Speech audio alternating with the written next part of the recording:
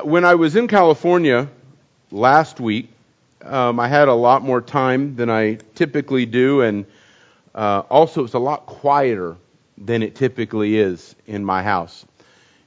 They always put us up in these big hotel rooms, and so one night I was trying to go to bed, and it was so quiet. I don't do really well with quiet. And so I turned on some music on my phone just to give me some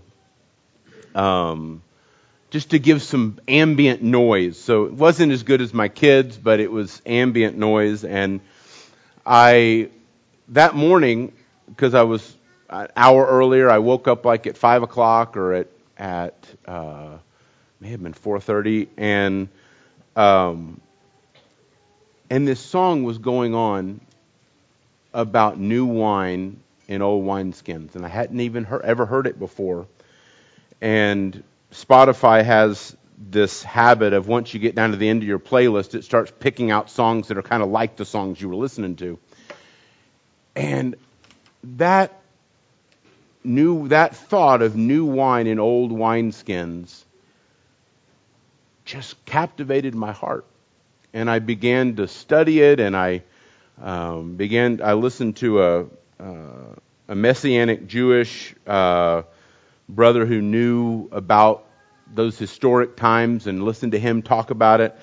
And the more I listened, the more encouraged I was about how this applies to our lives. And I think that the song that we sang, Holiness, really exemplifies what each one of us want. It's what we long for. But what the Lord dropped in my heart from thinking about this idea of new wine in old wineskins, or new wine in new wineskins, is sometimes we get that chorus going over in our heart. Holiness, holiness, it's what I long for. Holiness, holiness is what I need. And then we begin to ask ourselves, do I really want holiness? And all of a sudden, what should be, what is, because we're here and we love the Lord, that is what, when we say we want to be more like Jesus, that is what we're saying. But the devil so craftily gets in there and begins to plant doubt in our hearts and cause us to wonder, do we really want holiness? Do we really want to be like Jesus? And we lose that joy of the reality of what He's doing in our lives every single day. Because we're in Him, we lose that joy, again, through that introspection that we just begin to. And I hope that what the Lord has given me to share this morning will help that. So if you want to turn with me in your Bibles to Luke chapter 5 and verse number 36.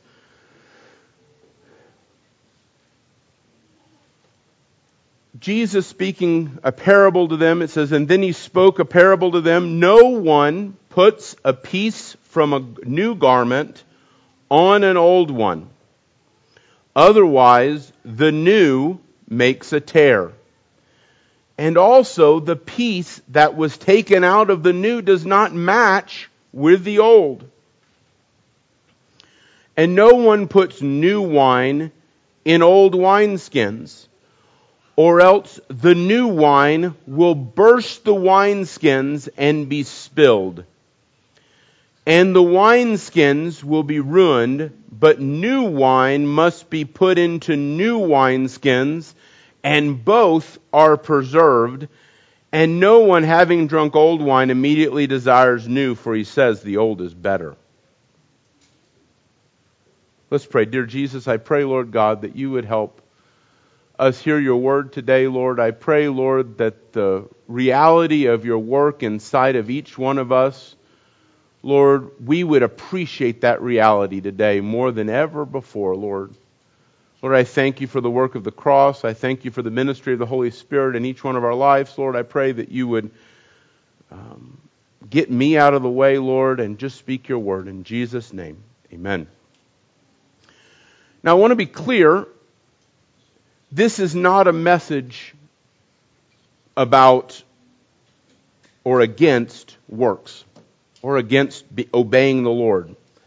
This message is about resting in the work that Jesus has already done. 2 verses came to mind as I was thinking about that. In John 15:5, it says, Jesus says, "Yes, I am the vine, and you are the branches. Those who remain in me and I in them will produce much fruit." But the most important part is the last sentence. "For apart from me, you can do nothing." Ephesians 2:10 says, "For we are His workmanship, created in Christ Jesus for good works, which God prepared beforehand that we should walk in them." The way I like thinking about that verse is that the Lord goes and packages up little packages of grace for us. It's not because of Anthony is inspiring me. I've been working out a lot more lately, and I have muscles that I never knew existed. And I asked my doctor, I said, do I have a muscle here? Yep, you have a muscle there. And I mean, things hurt that I had no idea could hurt.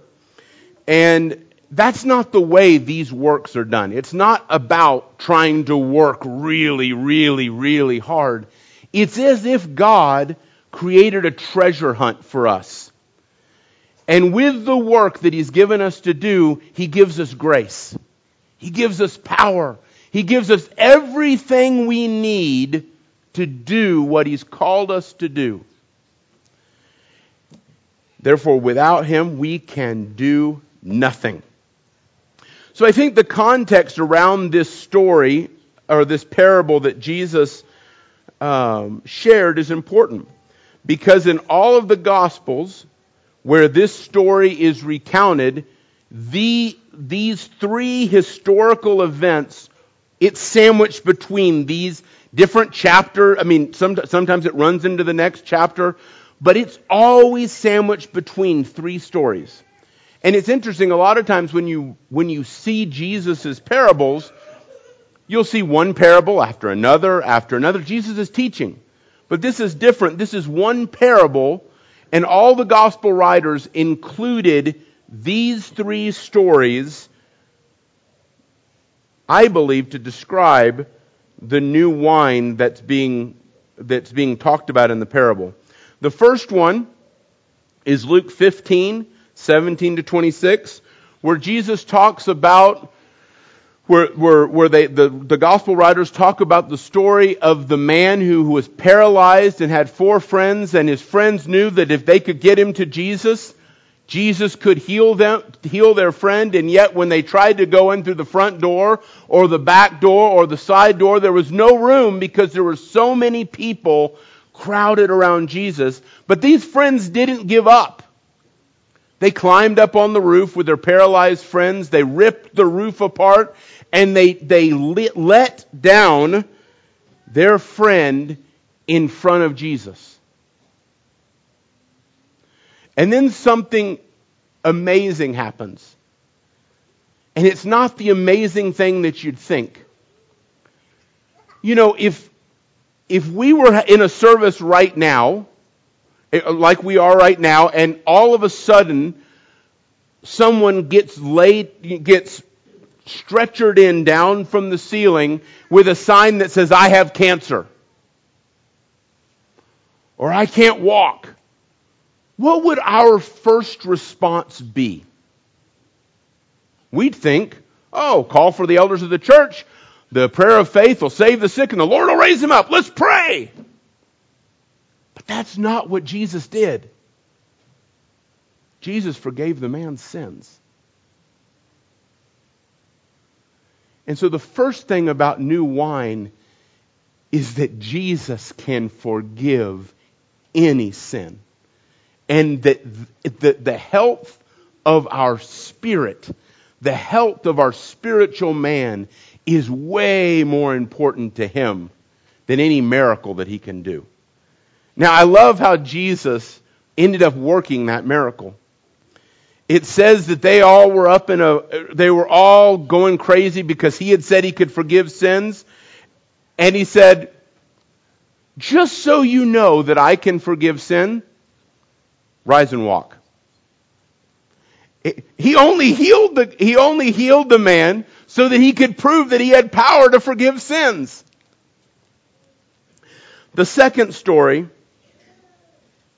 is the story of Jesus and the tax collector. Tax collector became one of his disciples, Matthew, and that's in Luke 5:27-32. And after these things, he went out and saw a tax collector named Levi. It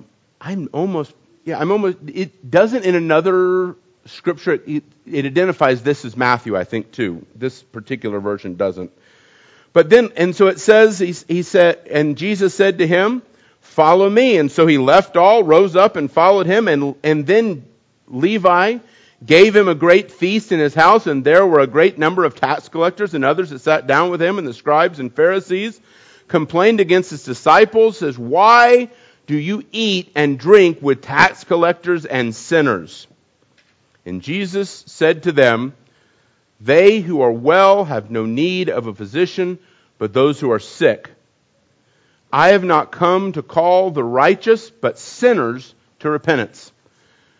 Again, one of the things that I believe is being illustrated here is Jesus realized that his ministry was not just to his disciples, the ones that were close to him, the ones that were the following closest to his teachings, those disciples.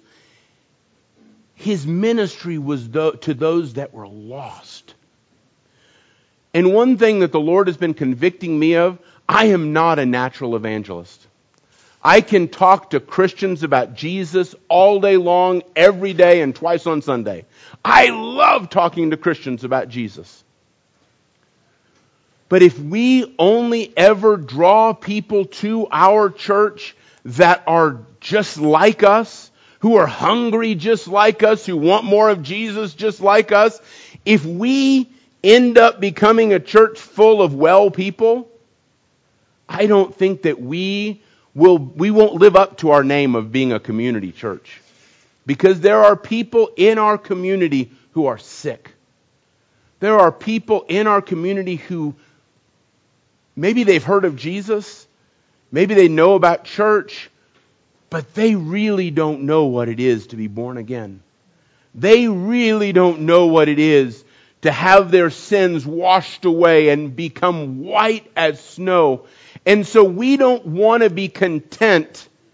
I don't want to be content with just having people that are just like me, that are hungry for more of the Lord like me, that we can talk all the same lingo too, and we all understand each other. No, we want to do what Jesus did in that parable and go into the highways and byways and compel those that are lost to come. And then the last story that's included in all of the accounts that I read is in Luke 6 and verse number 1. And it's the story of how Jesus is walking through these grain fields on the Sabbath, and his disciples plucked heads of grain and rubbed them together, and just by doing that, they upset the Pharisees, because here the disciples had worked on the Sabbath. But Jesus had an answer for them in verse 3. He said, "But Jesus answering them," the Pharisees, said, "Have you not read this, what David did when he was hungry? He went, and those who were with him, and how he went to the house of God and took and ate showbread, and also gave some to those with him, which is not lawful for any but the priest. And then that and he said to them, the Son of Man is also the Lord of the Sabbath." And then Jesus goes on and he heals on the Sabbath, and he says, in verse number 9, "And then Jesus said to them, I will ask you one thing. Is it lawful on the Sabbath to do good or evil, to save life or to destroy it?" And he said to them around him, and he said to the man, stretch out your hand, and he did so, and he was restored. Again, Jesus is making a point that in this contrast of new versus old, the heart towards life is more important than the following of a rule. Jesus realized that he didn't disobey the rule. He realized that his action actually fulfilled the rule, and his heart was towards the person who needed life from Jesus. And so, as we now move, I want to talk about that new wine in the context of those verses. One thing that we notice at the end of the section I read in Luke 5, is he said, and no one, having drunk old wine, immediately desires the new, for he says the old is better. And from everything I can research, the older the wine is, the better it is. The more it ages and all those kind of things. I'm not a wine connoisseur, so I'm speaking completely out of research here. But the more expensive it is, the better it is. But that's not the way it is with Jesus. In John 2, verse number 1, actually, in 1 to 12, we read the story of Jesus at the wedding of Cana. And for the sake of time, let's start in verse number 7. After Mary had realized there was a problem, after she had known and told the servants that Jesus had the solution to the problem, the way she said it was, whatever he says, do it. And after Jesus now has the floor, and Jesus said to the servants, fill the jars with water, and they filled them up to the brim. And he said to them, now draw out some of the water and take it to the master of the feast. And so they took it. And the master of the feast tasted the water, now become wine, and he did not know where it had come from. Though the servants who had drawn the water knew, and the master of the feast called the bridegroom and said to him, everyone serves the good wine first, and when the people have drunk freely, then the poor wine, but you have kept the good wine until now. And the reason I read those examples first about the stories that surround this parable is I believe that this understanding of new wine in this example is Jesus. It's the new birth. It's the Holy Spirit inside of us. And if we read these examples around this thing, we realize that Jesus was turning everything on its head. It wasn't about following rules anymore. It was about showing love to people and having and giving life to people. It wasn't the physical wasn't as important as the spiritual. As in the example of the paralytic, he first forgave him and then healed him. And in the same way with this new wine, the old rules don't apply anymore. And so one of the things that happens when you have new wine, we make kombucha at our house, and Kiefer does it, as it ferments, it gets bigger and bigger and bigger, and it swells up. And this is why the Bible tells us that we can't put new wine in old wineskins. I'm going to read this in a different version from Mark chapter 2. It says, no one sews a piece of unshrunk cloth of an old garment, or else the new garment pulls away from the old, and the tear is made worse. No one puts new wine into old wineskins, or else the new wine bursts the wineskins. The wine is spilled, and the wineskins are ruined, but new wine must be put in new wineskins. So what I want to do for a second is imagine and talk a little bit about how does this apply to us. If we're the wineskins, if we're the shirt that needs to be patched, how is it that we can go through the new birth, be saved, experience the baptism of the Holy Spirit in our lives, the reality of that in our lives, experience the fullness of Jesus, and yet we can be compared to old wineskins where as it swells within us, it bursts and spills out on the floor. I think the way that happens is this. I believe that many times as Christians, we forget that Christianity isn't about patching our sin. We treat the gospel as a Band-Aid for our problem. A sensitive conscience is a blessing. The Bible tells us having a conscience void of offense is a blessing. But I have noticed in more people, in some of my children, and in my siblings, and in my own life at times, the devil can get in there if we don't understand this principle. And we think that what Christianity is about us putting Band-Aids on all the problems that we have. I might have told a lie. Put a Band-Aid on it. Oh, I might have thought an impure thought. Put a Band-Aid on it. That is an old wineskin. That's not what it means to have Jesus, the life of Jesus, swelling up inside of us to the point where we're going to burst, except that we not only have new wine, but He's given us a new wineskin. And when I got done preaching last month, the one thing that I sat down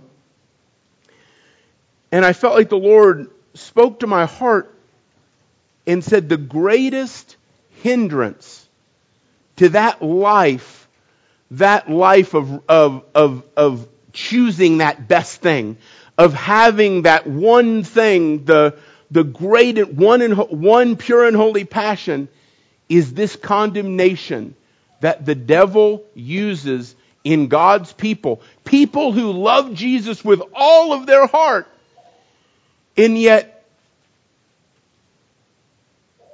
the devil uses their desire to have a clear conscience to put them under condemnation and cause them to live under condemnation for years.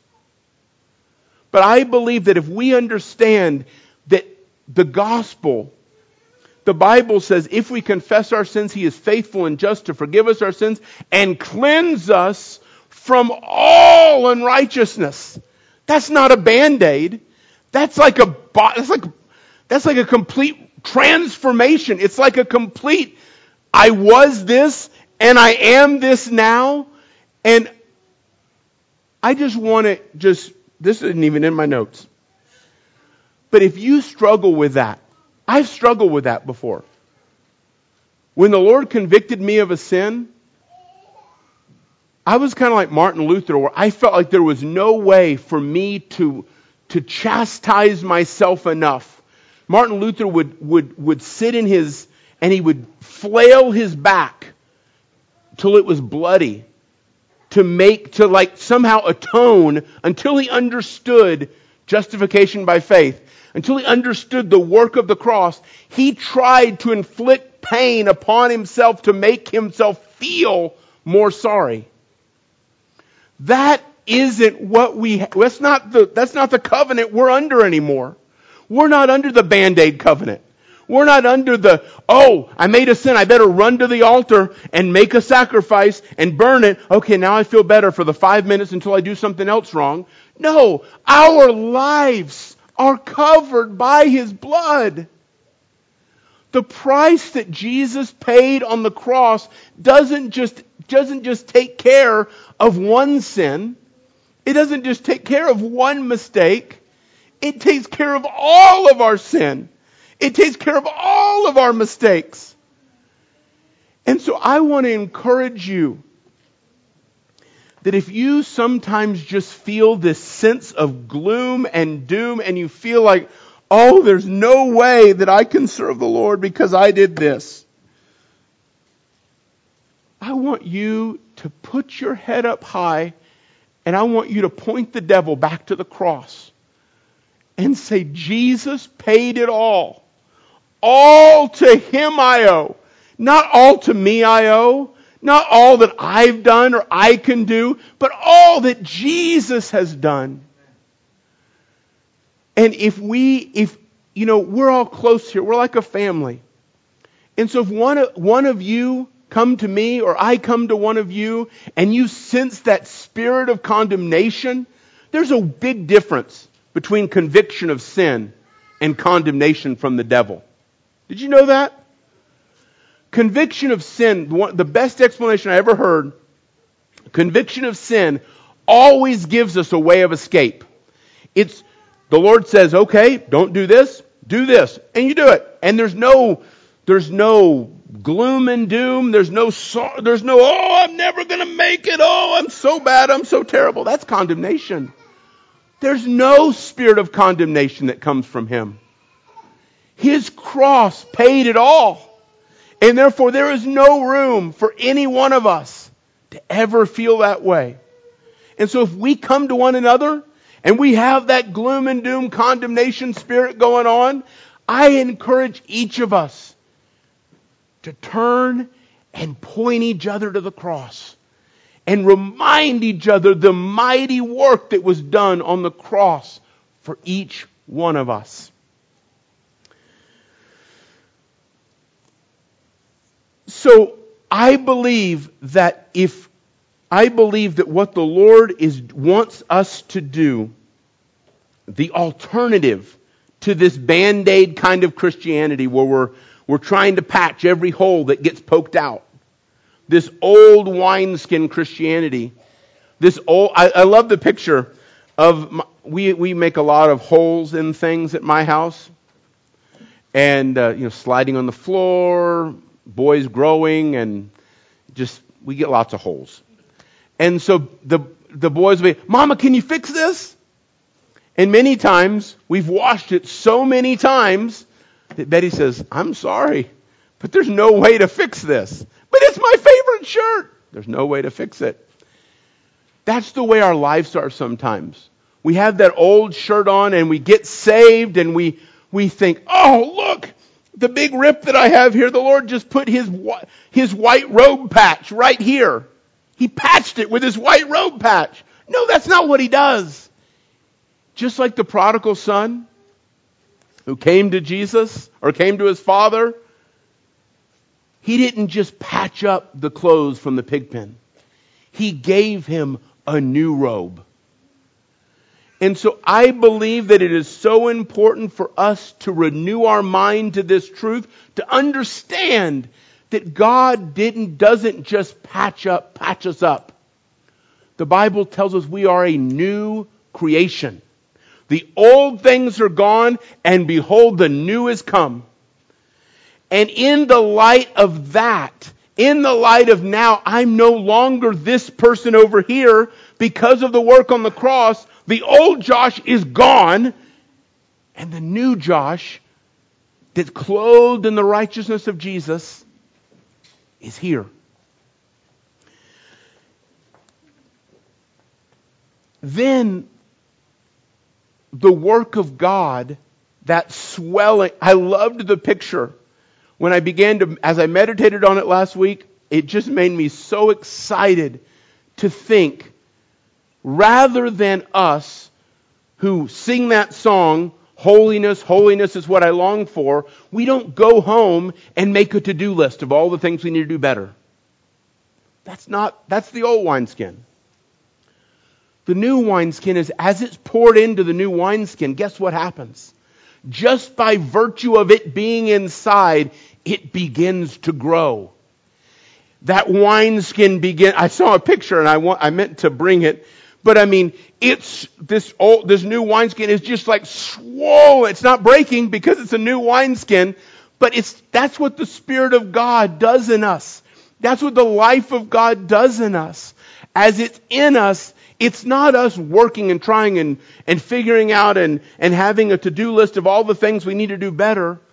It's the Spirit of God doing the work in us, and He expands His room in us. His work, the new wine of His Holy Spirit, it swells within us so that we aren't who we were anymore. So I want to read a few verses real quickly. John 4:14, and I'll post these up with the sermon, so if you can't get there, you can read them later. John 4:14 says, "No," this is Jesus speaking to the woman at the well, "but whoever drinks of the water which I shall give to him will never thirst. But the water that I shall give will become in him a fountain springing up into everlasting life." Okay, compare the two.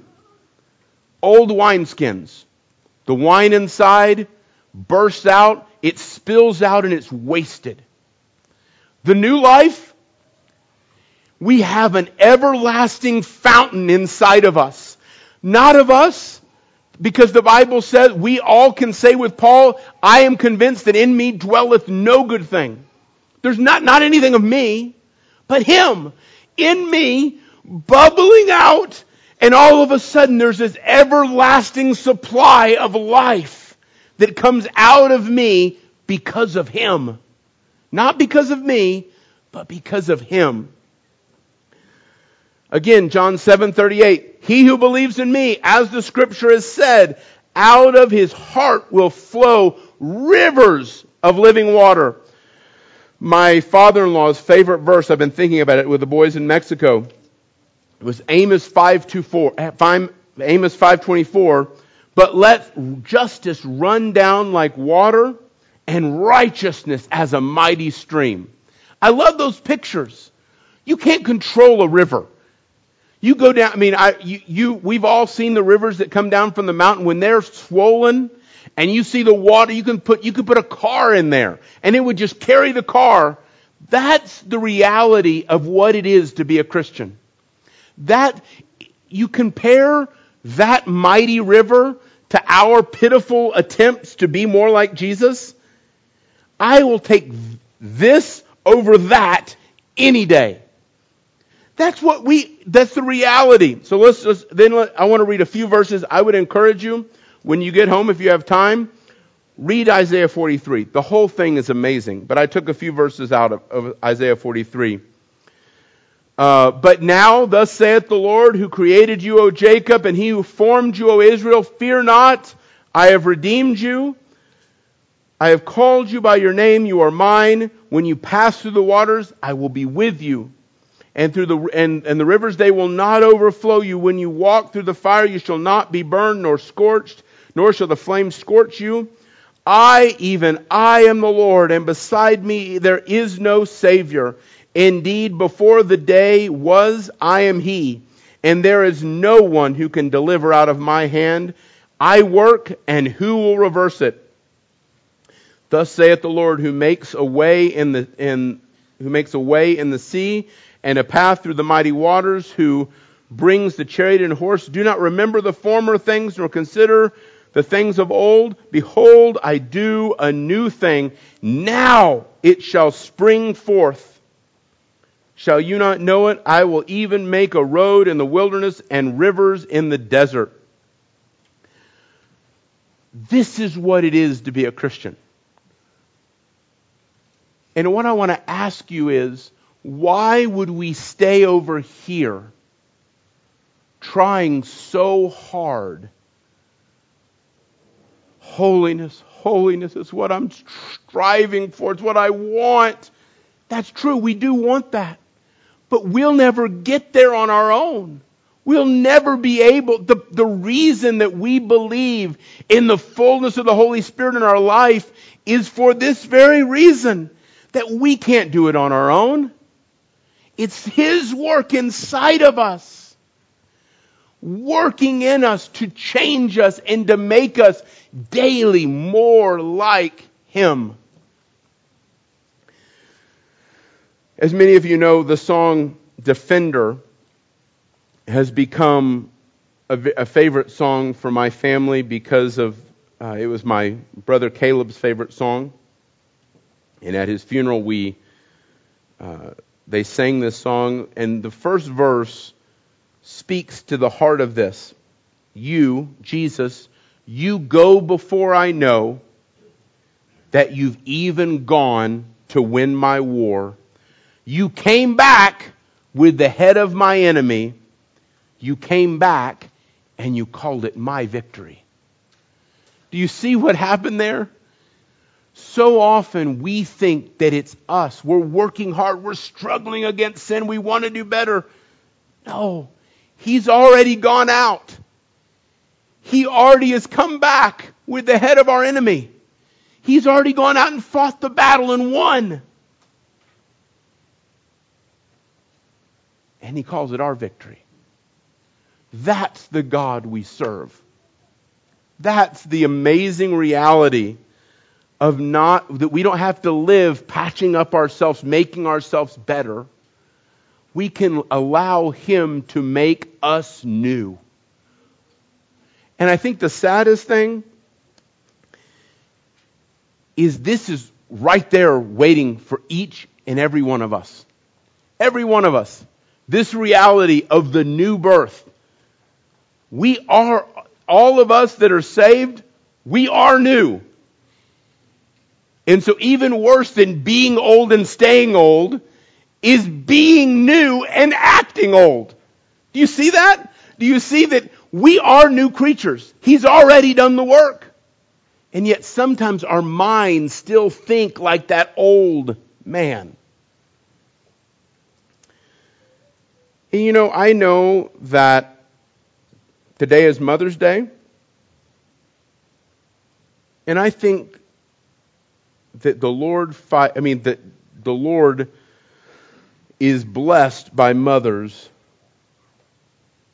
probably more than anybody else. I agree with Cliff. But I also believe that the devil probably fights mothers as hard as he fights anybody else. You know, it's really easy when you're at home and your ministry is changing diapers and getting stains off clothes and putting Band-Aids on skinned elbows, and you see other people and they post on Instagram. Instagram's terrible for this. Oh, today I had 13 Bible studies and did 34. I'm not really sure any of those things really happen, but Instagram is really good at making you feel like, I can't believe that everybody else can do all of this and all I can do is homeschool all my kids and do all, whenever Betty and I have one of these conversations, because Betty follows all these really cool people on Instagram that have all these really neat crafts and this and that and the other thing, and it's really easy to you see all the things they're doing,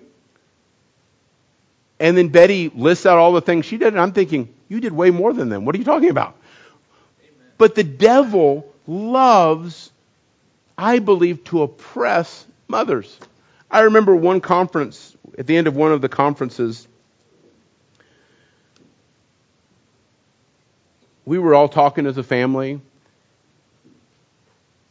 and all of the examples that were given of how to be a good Christian, you do this, you do this, you do this, you do this. We realized that most mothers couldn't do any of those things because they're too busy doing really important stuff. And so I want to encourage you that if you're a mother, or you're anybody actually, but it's Mother's Day, so I pick on mothers, and the devil says you're not doing enough, he's a liar. I am so thankful for the work that my mom did for me. I am so thankful that my mom was so in tune with me. When I went to college, I went to the university, but I came home every night, and my mom was so in tune with where I was at. I'd walk in the door. She said, "Son, what'd you look at? I can tell you thought about something, talked to somebody too long." It was amazing. It was like the Lord sent her an email with all the things she needed to ask me about. But you know the beautiful thing about it is, it got me through college. My mom was that example of Jesus to me over and over and over again. And I know all the moms, all the sisters in this room are exactly that way to their families. And so if the devil ever tells you you're not doing enough, it's a lie. Y'all are a blessing. And I want to close with one story, and I'll play a song, and then I'll be done. Actually, maybe I'll just send you the song. But I've been thinking about the story of Mephibosheth in 2 Samuel 9. Mephibosheth was the son of Jonathan, and he was lame. And he couldn't do anything. He couldn't walk. And on top of everything else, all of Saul's line was killed, and he was the only one left, and David became king. One of the first things David did when he became king, he says, "Is there anybody in the house of Saul and the house of Jonathan that I can bless?" He said, "Yeah, there's this lame boy named Mephibosheth. He's Jonathan's son." And so they get him, and they bring him, and they put him at the king's table, and he says, "For the rest of your life, you're going to be taken care of. For the rest of your life, you're going to be just as if you're one of my children." And there's a song that I'll send you guys for the sake of time called "Carried to the Table." It's one of my favorite songs. I cry every time I listen to it. But it talks about how that's who we are. Here we are.